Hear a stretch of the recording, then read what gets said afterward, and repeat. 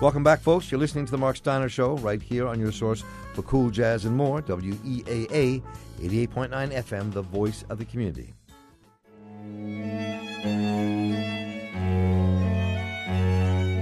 This is Democracy in Crisis, and I'm Baynard Woods. And I'm Mark Steiner for The Mark Steiner Show and the Center for Emerging Media. So one of the great things about doing this podcast is we get to have a lot of writers on, people that we really admire, and you know, Shane Bauer and Ron Rosenbaum and Lawrence Weschler, and they're usually people, Emily Bazelon, and they're people from other places. And our guest this week is a writer here in Baltimore that, you know, I'm almost more excited about than any of those other people who I've been reading all. More excited? Yeah, more excited. You're more excited about D. Watkins than anybody else? Yeah, I mean, because, you know, back a couple of years ago, like, I was editing D at City Paper, and then, you know, and he was good. But then I read the cook-up when it came out, and it's out in paperback today, as we're so 2 days ago as this is airing. But I mean, I was just blown away. It was like you see someone play a sport or something in college, and then you see them in the pros, and they're a different ball game at all. And You a pro now, D? Trying to be a pro. I feel like in this game you can play it until you're 90. So it's a good game to go pro in.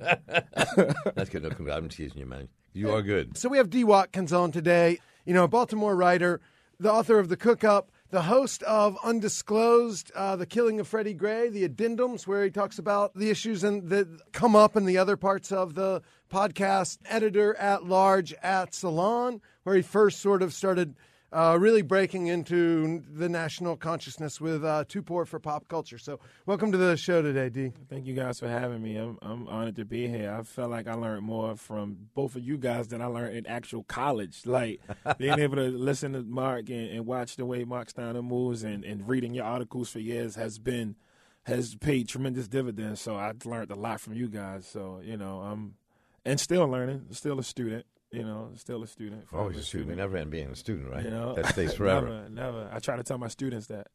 Never I mean, stops. that was one of the things when I was like, man, this guy's going to be good, is I got in your car with you some night, and on the dashboard and stuff, there's Joseph Mitchell, and then there's the Norman Sims long-form journalism book stuff down in the seat. And like, I'm like, man, he's woodshedding and really studying this stuff. And like, well, that's part of your whole theory of young people in the city is reading. And the love of reading, and pushing that idea about how to grow depth and brain power and human power and their own kind of sense of development, right? Yeah, like so many young people, you know, they're just not thinking.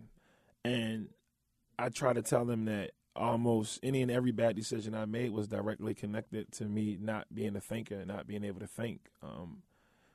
And you know, it's rough though, because we don't get zero support for North Avenue. You know, some people that they like photo ops, but it's not support. North Avenue is the school headquarters in Baltimore City. But every high school and a lot of middle schools in Baltimore City are reading even the B-side, the Cook-Up, or both. And a couple of teachers this is different high. First it was one high school, now it's two high schools, where teachers told me that students actually steal the books. So it's like, you know, they're not stealing the Crucible. You know what I'm saying? Like, and the Beast side, we forgot to mention, is Dee's other book, really great Baltimore essay. So the Beast side, referring to the east side of town where Dee's from. Both good books, really good books. We've talked about you. in the air before, really good books. You know, and I think that this is the trick bag that we put people in not just Baltimore City, but I think across the country in a lot of public schools, especially in many urban inner-city public schools and a lot of rural public schools that are isolated. We do the same thing, and which is we do not teach children how to think critically. They're not taught that at all. It's rote. Take a test. That's what you learn. Pass the test, fail the test, take the standardized test, and your school education is wrapped around that. But one of the things I discovered when you work with especially poor kids in America and poor kids in the inner city is that they don't have a vocabulary. Mm-hmm. They can't think. They don't think deeply, because to think deeply you need language. If you don't have language, you can't think deeply. You can't express how you feel. And so we put them in this kind of straitjacket for life. Mm-hmm. And that's the crime to me. It's good business. You know, we think in words. You know, limited words, limited thoughts. Well, I don't know if it's so much intentional. No, but think about it. I mean, look how many businesses thrive off of ignorance. I call them ignorance tax. business thrive off of that. You know, that guy who's paying $100,000 for a 2000 Mercedes, it's an ignorance tax. That person who don't know they can get a loan from a bank thinking they have to go to a payday loan company because that's in their neighborhood, that's a tax. The food, you know, the way we live and survive and move, all of the different things that plague inner cities, all of the evil, destructive businesses that only exist in inner city neighborhoods are there because they know the people in those neighborhoods, they don't know anything else or they don't have access to anything else, so they can tear them apart limb from limb. I know some people that pay, I know so many people that overpay for so many things, right? You know, these pawn shops are just here so people's houses can keep getting broken into. You know what I mean?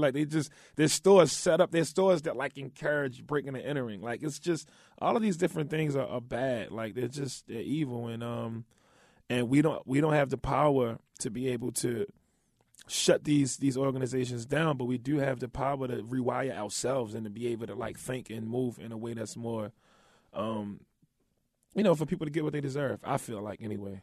So let's back up 1 second and set this up for our listeners out there at home. That we have a lot of things going on here in Baltimore this week that touch on what we're saying, and one is that it's the second now anniversary of the death of Freddie Gray, and we also have nationally, we've been with Democracy in Crisis doing a lot of writing about weed coverage for 420, and so we have this whole thing of what we're talking about, what you guys are talking about now with education, with this ignorance tax. A lot of this centers around this war on drugs that has just been one of our country's fundamental policies, I think, for the last 30 years. In the column this week, I talked to Roger Stone, who worked for Richard Nixon, who's now coming out against Jeff Sessions on the drug war. And you have these old-time Nixon people saying we were wrong. He told me he has two bongs shaped like Richard Nixon, and that we're wrong, and that it's precisely for this, that it's a way for them to keep tabs on people. And, I mean, John Ehrlichman, Nixon aide, told Harper's Magazine, Baum for Harper's, that the reason they did this is because they couldn't make it illegal to be a hippie. They couldn't make it illegal to be black. Get the blacks and the hippies. They're going to demonize us and arrest us. Right. So all of these things are kind of coming together. So this is sort of what we're getting into talking about. And so sorry to interrupt you. I just wanted to put us sort of where we're going a little bit on track for our listeners here. Now, listeners should know the room is full of, it's like blacks and hippies in the room. Right, that's what, this is like we're Ehrlichman and Nixon's enemies in here. That is the place we're in now. I mean, this war on drugs has not ended. It's kind of cool to note that Canada is considering becoming the second country on the planet to legalize marijuana completely. Right. Shout out to Canada. Uruguay, that was actually run by a former revolutionary member of his underground, the Tupamaros, became president, who refused to live in a mansion, lives in a little apartment. He got marijuana legalized in Uruguay, and now Trudeau in Canada. But Portugal as well, right? Portugal, it's not legal. Oh, all drugs are decriminalized. Decriminalized. Yeah, right. Holland, it's not legal, but right. You know, when you think about Freddie Gray, 2 years ago, when he died as a result of being arrested and beaten by the police, no one has been held accountable for his death at all. Probably will never be held accountable for his death. We have to really contemplate where we've been the last 2 years. And what has happened. I mean, and where we've come to. I mean, it's, Freddie Gray, look, I always say this. We have another thing for the folks who are not from Baltimore here. There's a thing in Baltimore called Port Covington. And Port Covington is this gigantic empty space bought by the man named Kevin Plank, who owns the stuff that's probably on a lot of your bodies right now called Under Armour, with that little logo that I don't wear, that many people do wear. So he bought this plot of land and got $1 billion from me in money, but nobody in the inner cities of Baltimore, no working class people, it didn't benefit Baltimore at all, not the poorest people in Baltimore. If it doesn't, then to me it's not worth doing. And so just think about, if Freddie Gray had grown up in a economically, racially mixed community called Port Covington, for argument's sake, he'd be alive. He wouldn't be dead. Absolutely. Right? And when you said no one's held accountable, I feel like we're held accountable, like as citizens, because we get to sit back and watch our system not work. So we know this is something that we can't even subscribe to, even though we have to pay for it. I'm probably as left as they come, but when it comes to taxes, I don't want to pay for that. I don't want to pay for this school system. I don't want to pay for these police officers. Like, I don't want to pay for it. So I feel like as a citizen, when we watch our system rob this young man of his life, and then, the cops to take a victory lap and just make a joke about it by trying to sue Marilyn Mosby, that's crazy. Like, it's horrible. And, I mean, one of the things I worry a lot about is we sort of thought the legal system would fix it, and so we had the trials. It didn't fix it. We put a lot of weight on the consent decree, which is still holding on, but we have a Justice Department now headed by the guy who said that he thought the KKK was okay until he found out that they smoked pot. And so we can't have a lot of hope in that. And, I mean, I do believe that the police commissioner here, Davis, has some interest in making reform in the department. But if you can't do it when you have a supportive Obama-era Department of Justice and thousands of people in the street screaming and protesting for justice, now you don't have anyone in the street and you don't have a supportive DOJ. What is he hearing now? All he's hearing is the FOP yelling in his ears. And that's the loudest voice probably that's coming to the police department or the police unions, because we're not out on the streets. We're not out clamoring for police reform. And I feel like, a huge problem is that white activists now have switched over to #resist from #Black Lives Matter, because it's not as hard for them, it's not as hard for us to have to question ourselves, question our own privilege, question where we are when you're thinking about Black Lives Matter. And it's just, Trump is a easy, convenient sort of demon for us. But us, the white people, need to really look very hard at the Trump within us and need to really think about, we can't just replace these issues work together, and we can't just forget about what's been happening. I didn't think the system was gonna fix it though. Like, I just don't believe. I don't know why, if I'm jaded or if it's because I think all of these people are silly. But like, I was upset, with the outcomes of the trials like everyone else. But I wasn't shocked, because I don't think it works like that. Well, I mean, I think that as I say with many things, I think it's complex. Right? True. I mean, I didn't think from the beginning that these officers were going to get convicted, because I thought that the cases were not very tight. Mm-hmm. And I don't just blame Marilyn Mosby, who was the state attorney for Baltimore, for the reason why it didn't work. But the cases weren't very tight. They were really hard to prove. We still to this day do not know what killed Freddie Gray. Everybody has their speculation. He leaned on his back when he arrested him and did his spine. Then he got hurt inside the van. A dissenting coroner who didn't testify said that no, it wasn't in the van. It was on the street. We don't really know what killed Freddie Gray. We do know that it was common everyday police procedure that hurt Freddie Gray.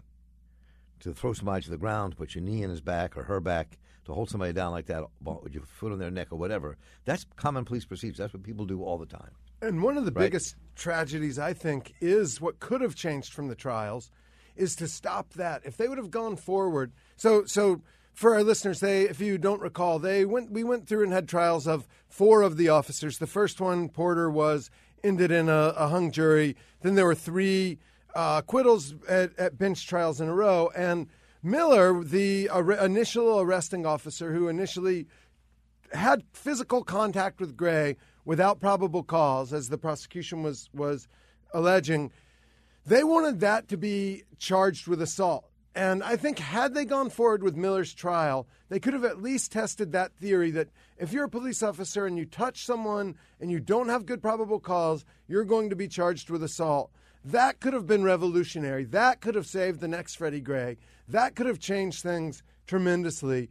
And they dropped it before they got to ever test that theory. Now, Nero, the other arresting officer, was found not guilty on that. But that was because Miller testified, I'm the one that touched him, not Nero. And that's the one thing I really hold the state's attorney's office sort of responsible for, is not at least trying that theory. Oh my God, their case was so poor. They did a horrible job. I love Mosby. I love what she stands for.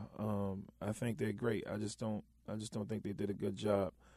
So many people who witnessed it wasn't able to come to court and testify and tell their stories. What I feel like is that charging the cops was something to calm the city down, and guaranteeing that a conviction wouldn't happen was something to let the police know, okay, we're still on the same team. everybody felt like they got like a win in that situation. But like from the people who I talked to from that neighborhood, from some of the things that, you know, hosting this podcast, I've learned, you know, I've actually had a conversation with a knife expert.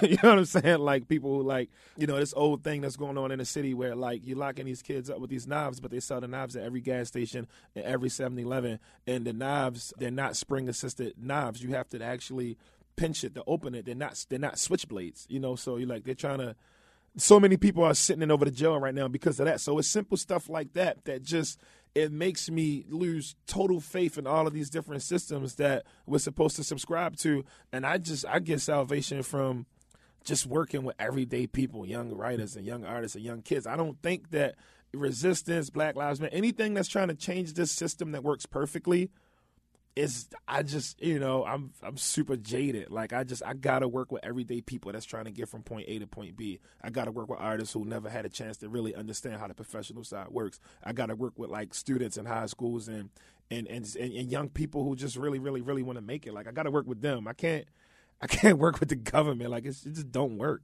It doesn't work, except that, man, when you look at our history, I mean, the only reason things work the way they work now is because people pushed. Mm-hmm. I just came back from Alabama, and where we were producing this documentary with Martin Luther King's barber, and all these other things opened up. And one of the things that really hit me about Alabama was that Alabama is the state that broke the back of legal segregation in America. Between Birmingham, Alabama, and those hundreds of young people who were arrested and went to jail, to the Montgomery bus boycott and what happened in Montgomery, to Selma, to Anniston, where the Greyhound bus was torched and blown up, with the Freedom Riders before that, to Lowndes County, where black people armed themselves and said we're going to resist, and we took over the government and elected their own sheriff. And I mean, so but what I'm saying that to say is that it was a resistance movement that changed that. Mm-hmm. And you can't always see what resistance movements do when you're in the middle of it, because it looks like nothing's changing. But the nature of resistance movement is long term. Right. It's not an overnight battle, right? And I think that it takes a combination of forces. I mean, it takes a combination of what people like Dominic Stevenson and Eddie Conway and other guys and other people are doing down at Tubman House at the moment, mm-hmm. Where Freddie Gray was first arrested, creating an alternative community. It takes that. You know, it takes people in the streets resisting. It takes people in city council who are pushing for different things, the young people who are just elected. It takes D. Watkins is working with young people across the city to help them kind of raise up their consciousness. All those things flow together. That's resistance. Yeah, I would never discredit anybody's work. I'm more talking about, like, how I feel about the system. You know, I just feel like, you know, I just leaves a horrible, disgusting taste in my mouth. It's like a Subway sandwich. That's what the system is. So wait, they're not a sponsor, are they? No, but I don't eat Subway. With Jared knocking on the door. What's up, man? So you're on Undisclosed, and I was just listening. You were talking to one of my favorite people, Harold Perry, who witnessed what happened to Freddie Gray, who lives across the street from there. Witnessed both some with his eyes, which are very failing now. He's partially blind, and with his ears, and heard, and with his wife. So tell us about what this show is. I mentioned it, but give us a little rundown. What's Undisclosed and how's it going? It's going great. Hundreds of thousands of downloads every week, and you know, a lot of people are checking in. Some angry police supporters, and then like some other people who just didn't even know, like, you know, what happened. As they don't know what we know here in Baltimore, because you know we're here, so we were hit with it in a different way. And you know, I hope that people who listen to this podcast would just have like a different perspective on what the black experience is, or what the poor experience is, or how we see the system versus you know, like what Michael Douglas and them be doing in movies. Like, we just I haven't met that cop yet. So and it's interesting because Rabia Chowdhury started it, and it sort of, she brought the Adnan Syed case to Sarah Koenig for the podcast Serial, and then they started Undisclosed, which really kind of uncovered some of the evidence that brought Adnan's case back and gave him the post-conviction review that happened last winter and spring. And so this podcast has had some actual impact on the legal world in the past.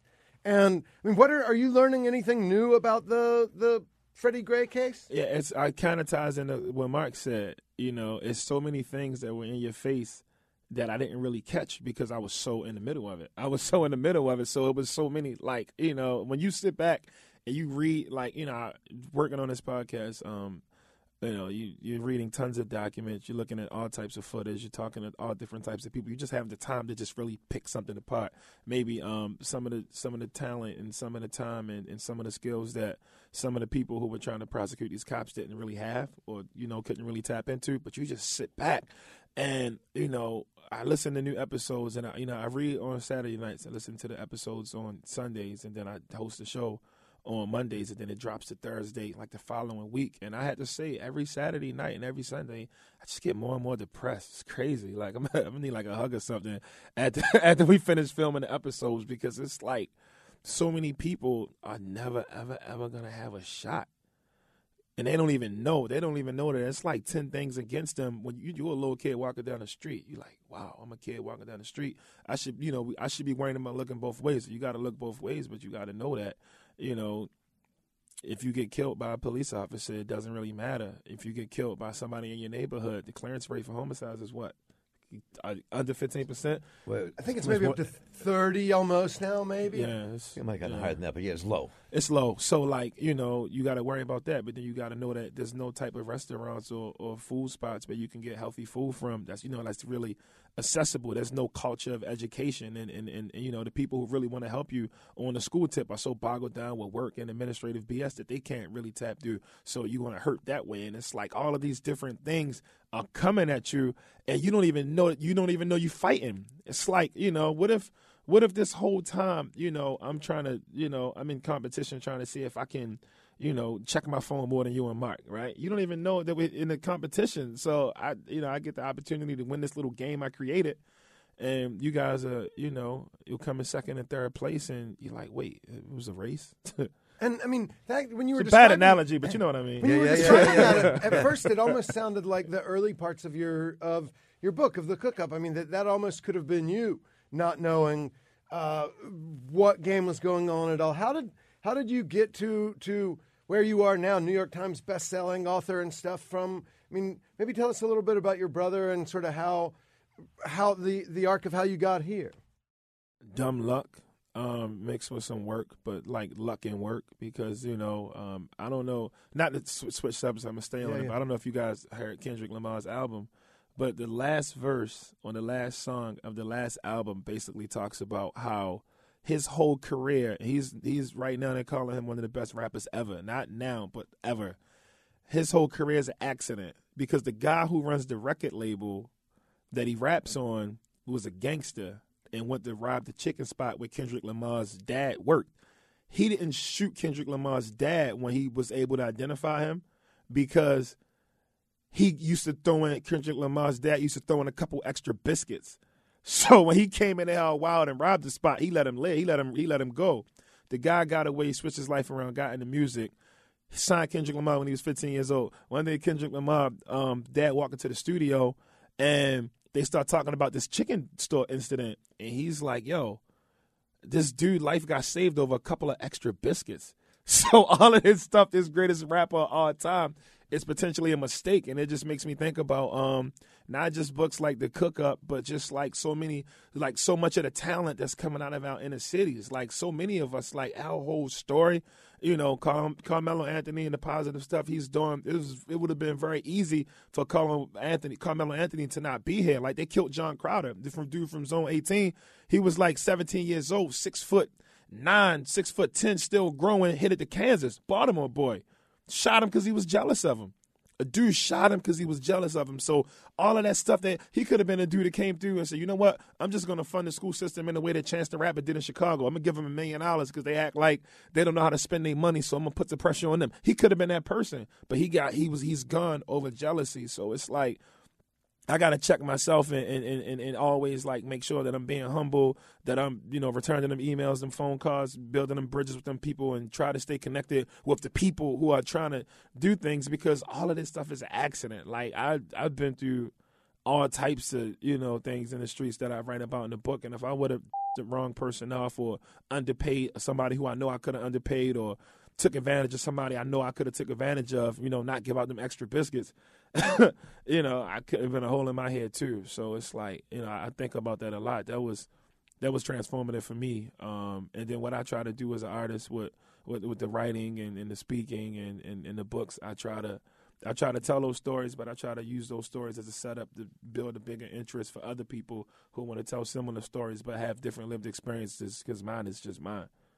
But it's like a mistake, though. But you got to, I don't know. You got to make the most out crazy. of your Mistakes. It's crazy, Right. I mean, but I think that's also part of existence. Mm-hmm. I look at existence as like you're twirling down this hole, and sometimes you get snagged by a limb or something's happened. You prop yourself and go, "Oh, that looks good," and you go after it, or it comes after you. I mean, that's part of life.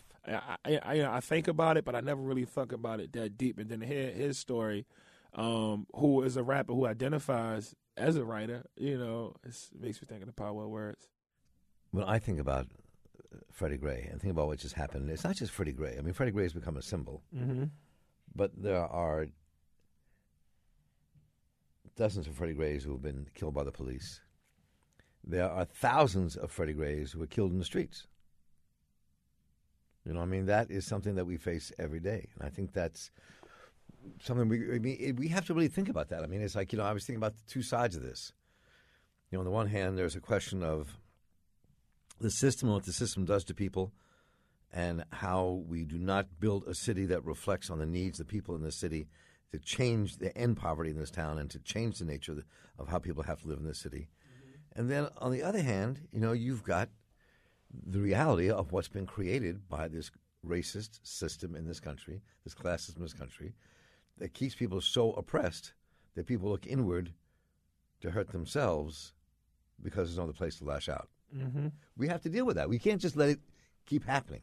It's like it's like school suspensions, why they shouldn't exist. I mean, and it's what we're doing as a society, almost lashing inward and hurting ourselves. I mean, people, the last sort of jab, everyone brings up, should the police kill them, their criminal history, and like, you look at Freddie Gray's and they're pretty much all drugs, and there are things like they raided his mom's house, there were drugs in it, they arrested the whole family, he wasn't there. Like, what kind of situation is this, that we have a thing where you can have this is the same thing that happened to the rapper here, Young Moose. They raided his dad's house. They blame him on all that. They find a gun on the roof across the street. They blame him for that. Anything they find anywhere nearby. And the officer who did that, all of that stuff is one of the 7 who's federally indicted. We help with that. We did some work on that. But I'm amazed. So the last thing they said, the police lawyers said when the charges were dropped last year against the officers, they said, well, we know now that when we couldn't say it in court that Freddie Gray was going to re-up he'd already sold out of drugs that morning and he was walking up to re-up. And I'm like thinking, damn, man, that's 9:30, 8:45 in the morning. I'm asleep in bed. Like, what kind of talent and hard work and stuff are we wasting? The dude's up if what they're saying is right, the dude's up and has been working long enough that he's already like, what other kind of worker's been working that hard on a Sunday morning? I mean, seriously, like, what else could we do with that talent if we did? I'm totally anti-prohibition all around, but like, if we had given that dude another shot, while I'm a lazy sleep in bed on Sunday morning, he's up working. If what they say is true at all, like, to me, that just shows how much we're wasting that could be work that is really valuable work to our society. But we have this system where we value certain kinds of labor and we completely devalue other labor. Slave labor. Yeah. The system eats people. Like, it just eats people. You gotta feed it. You got to feed it. It eats people. It gets hungry, and you got to feed it. You need people in those jails. You need people to be on drugs and to be in programs. You need people homeless. You need people to to go through the system and only be able to get entry-level positions. Like, you need a certain amount of people to fail. You really, really, you need it. You need it. So when Sessions jumps out there and talks about, the war on drugs is great. Look at history. Look how many people in history. Look at all the cops. What would all these cops do for work? if drugs was legalized and all of the CIAs, FBI, all the alphabet agencies that chase, like what would all these people do if we figured out a way to really handle our drug problem in a real way? Who's building the jails? Who's cleaning the jails? The private press. What are all these people going to do? They can't sit in here and host with us, but they're gonna have to do something. So it's like, it's a system that just feeds off of people who don't even, a lot of times they don't have a shot. I mean, things get turned on their head a lot when you think about it. I mean, I interviewed James Foreman Jr. the other day, who just wrote a new book. He's a professor of law at Yale University, the son of James Foreman, who is one of the leaders and founders of SNCC, Student Involvement Coordinating Committee. And, the book took me back to the early 70s. And we forget that in places like D.C. and around the country, in the early 70s, when people were talking about marijuana legalization back then and fighting for legalization back in the early 70s in cities, it was partially the Nixon government who was fighting against it, and the federal government saying, no, we got to lock these people up. They can't be allowed. But it was also the newly enfranchised black political leadership who said drugs are killing our community. They cannot be legalized. We got to lock these fools up because they're killing us. So it was a weird synergy between they get too many passes, oppression and liberation. but it's I think I agree. They get too many. But passes. it's also to me a weird synergy between oppression and liberation. I mean, the folks who created the oppression and want oppression to exist, the system wants that. They want to lock people up. They want to keep people down. That's the reason there was so much resistance. Like a man who became Justice Powell when he got all the conservative business leaders together to say, we got to take this country back because black folks are taking it and hippies are taking it and all these other people are taking our country. We got to take it back, which they started doing in the 1970s. The liberation part to me is that many of the warriors who fought to end segregation and for black liberation were opposed to legalization because people saw it as the absolute destruction and death in the community. That poor black folks had no resources to fight it like wealthy white folks did. So what I'm saying is it's complex. Again, I'm into complexity. It's not like a simple thing that these people are evil, these people are good. That there's this confluence of events that happens. And now we're turning around. Nobody who fought against that thought we were going to end up with mass incarceration, putting millions and millions of black people and people of color in jail. Nobody who fought against that thought that was going to happen. I think the people who wanted it, like the Nixonites and more, didn't care about that and were fine with that. So I'm saying that's why I'm saying it's a mixed bag. And now we're here, 46 years later, 48 years later, whatever that number is, and we're scratching our heads going, mass incarceration has happened over the last 40 years. Now, how do we change that? People going to jail for drugs. They shouldn't be going to jail for drugs. How do we change that? I mean, what I'm saying is it's a complex question. And I mean, let's maybe end up by looking forward with that a little bit. Like, do you guys see any hope now for police reform and some kind of end to, police reform in general, any kind of end to mass incarceration, or using the war on drugs as a way to sort of terrorize black communities? UD? Give us your jaundiced view first. I'm Go. gonna get my. I'm gonna draw my inspiration from the people who are more optimistic than I am. I just think that you can't even get police officers. My whole life they have a Trump mentality. They don't apologize. They just don't apologize. You can't even when they do something wrong. You don't see them jumping out there and saying, you know what, I messed up this time. I shouldn't have done that to you. My bad. Even the story the essay I wrote about the cop who pulled a gun out on me when I was putting the scooter in my garage. I was hanging out with my little homie Nate from The Wire, Nathan Corber, whose father was a big ranking cop. His father was a cop, and he told him, and the guy's like, I don't give a F, and he's like, yo, what's up, like. I can't remember if it was me or Nate who said he was power tripping. That's when he really lost it. He got really mad. And it's like, yo, you are power tripping. And actually, I pay you. We can get somebody, to follow us up and down the street, the Mark or somebody, the other Mark or Amani to follow us with a camera up and down the street. And, I bet I can't get a cop to say, thank you, Mr. Watkins. You pay your taxes and that pays my salary. I'm honored to serve you. Like,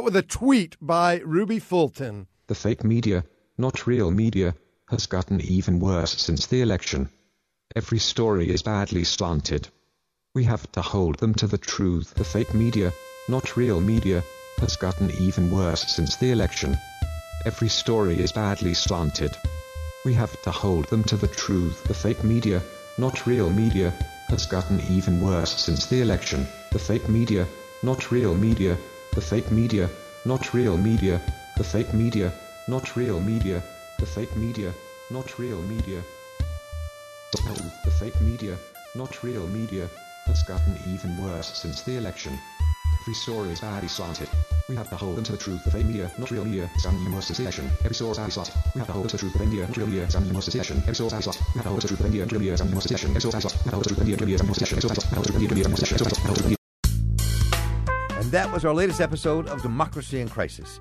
You can hear new episodes of the show, and we read the column every week at democracyincrisis.com. The Mark Steiner Show is brought to you in part by MeQ, Baltimore's credit union. Offering a full range of financial services, MeQ, Baltimore's credit union, has been helping its members and its community prosper for the last 80 years. Remember, it's a credit union, not just a bank. Belongs to you. Money comes back in the end. When you invest in yourself, MeQ invests in you. More information at www.mecu.com.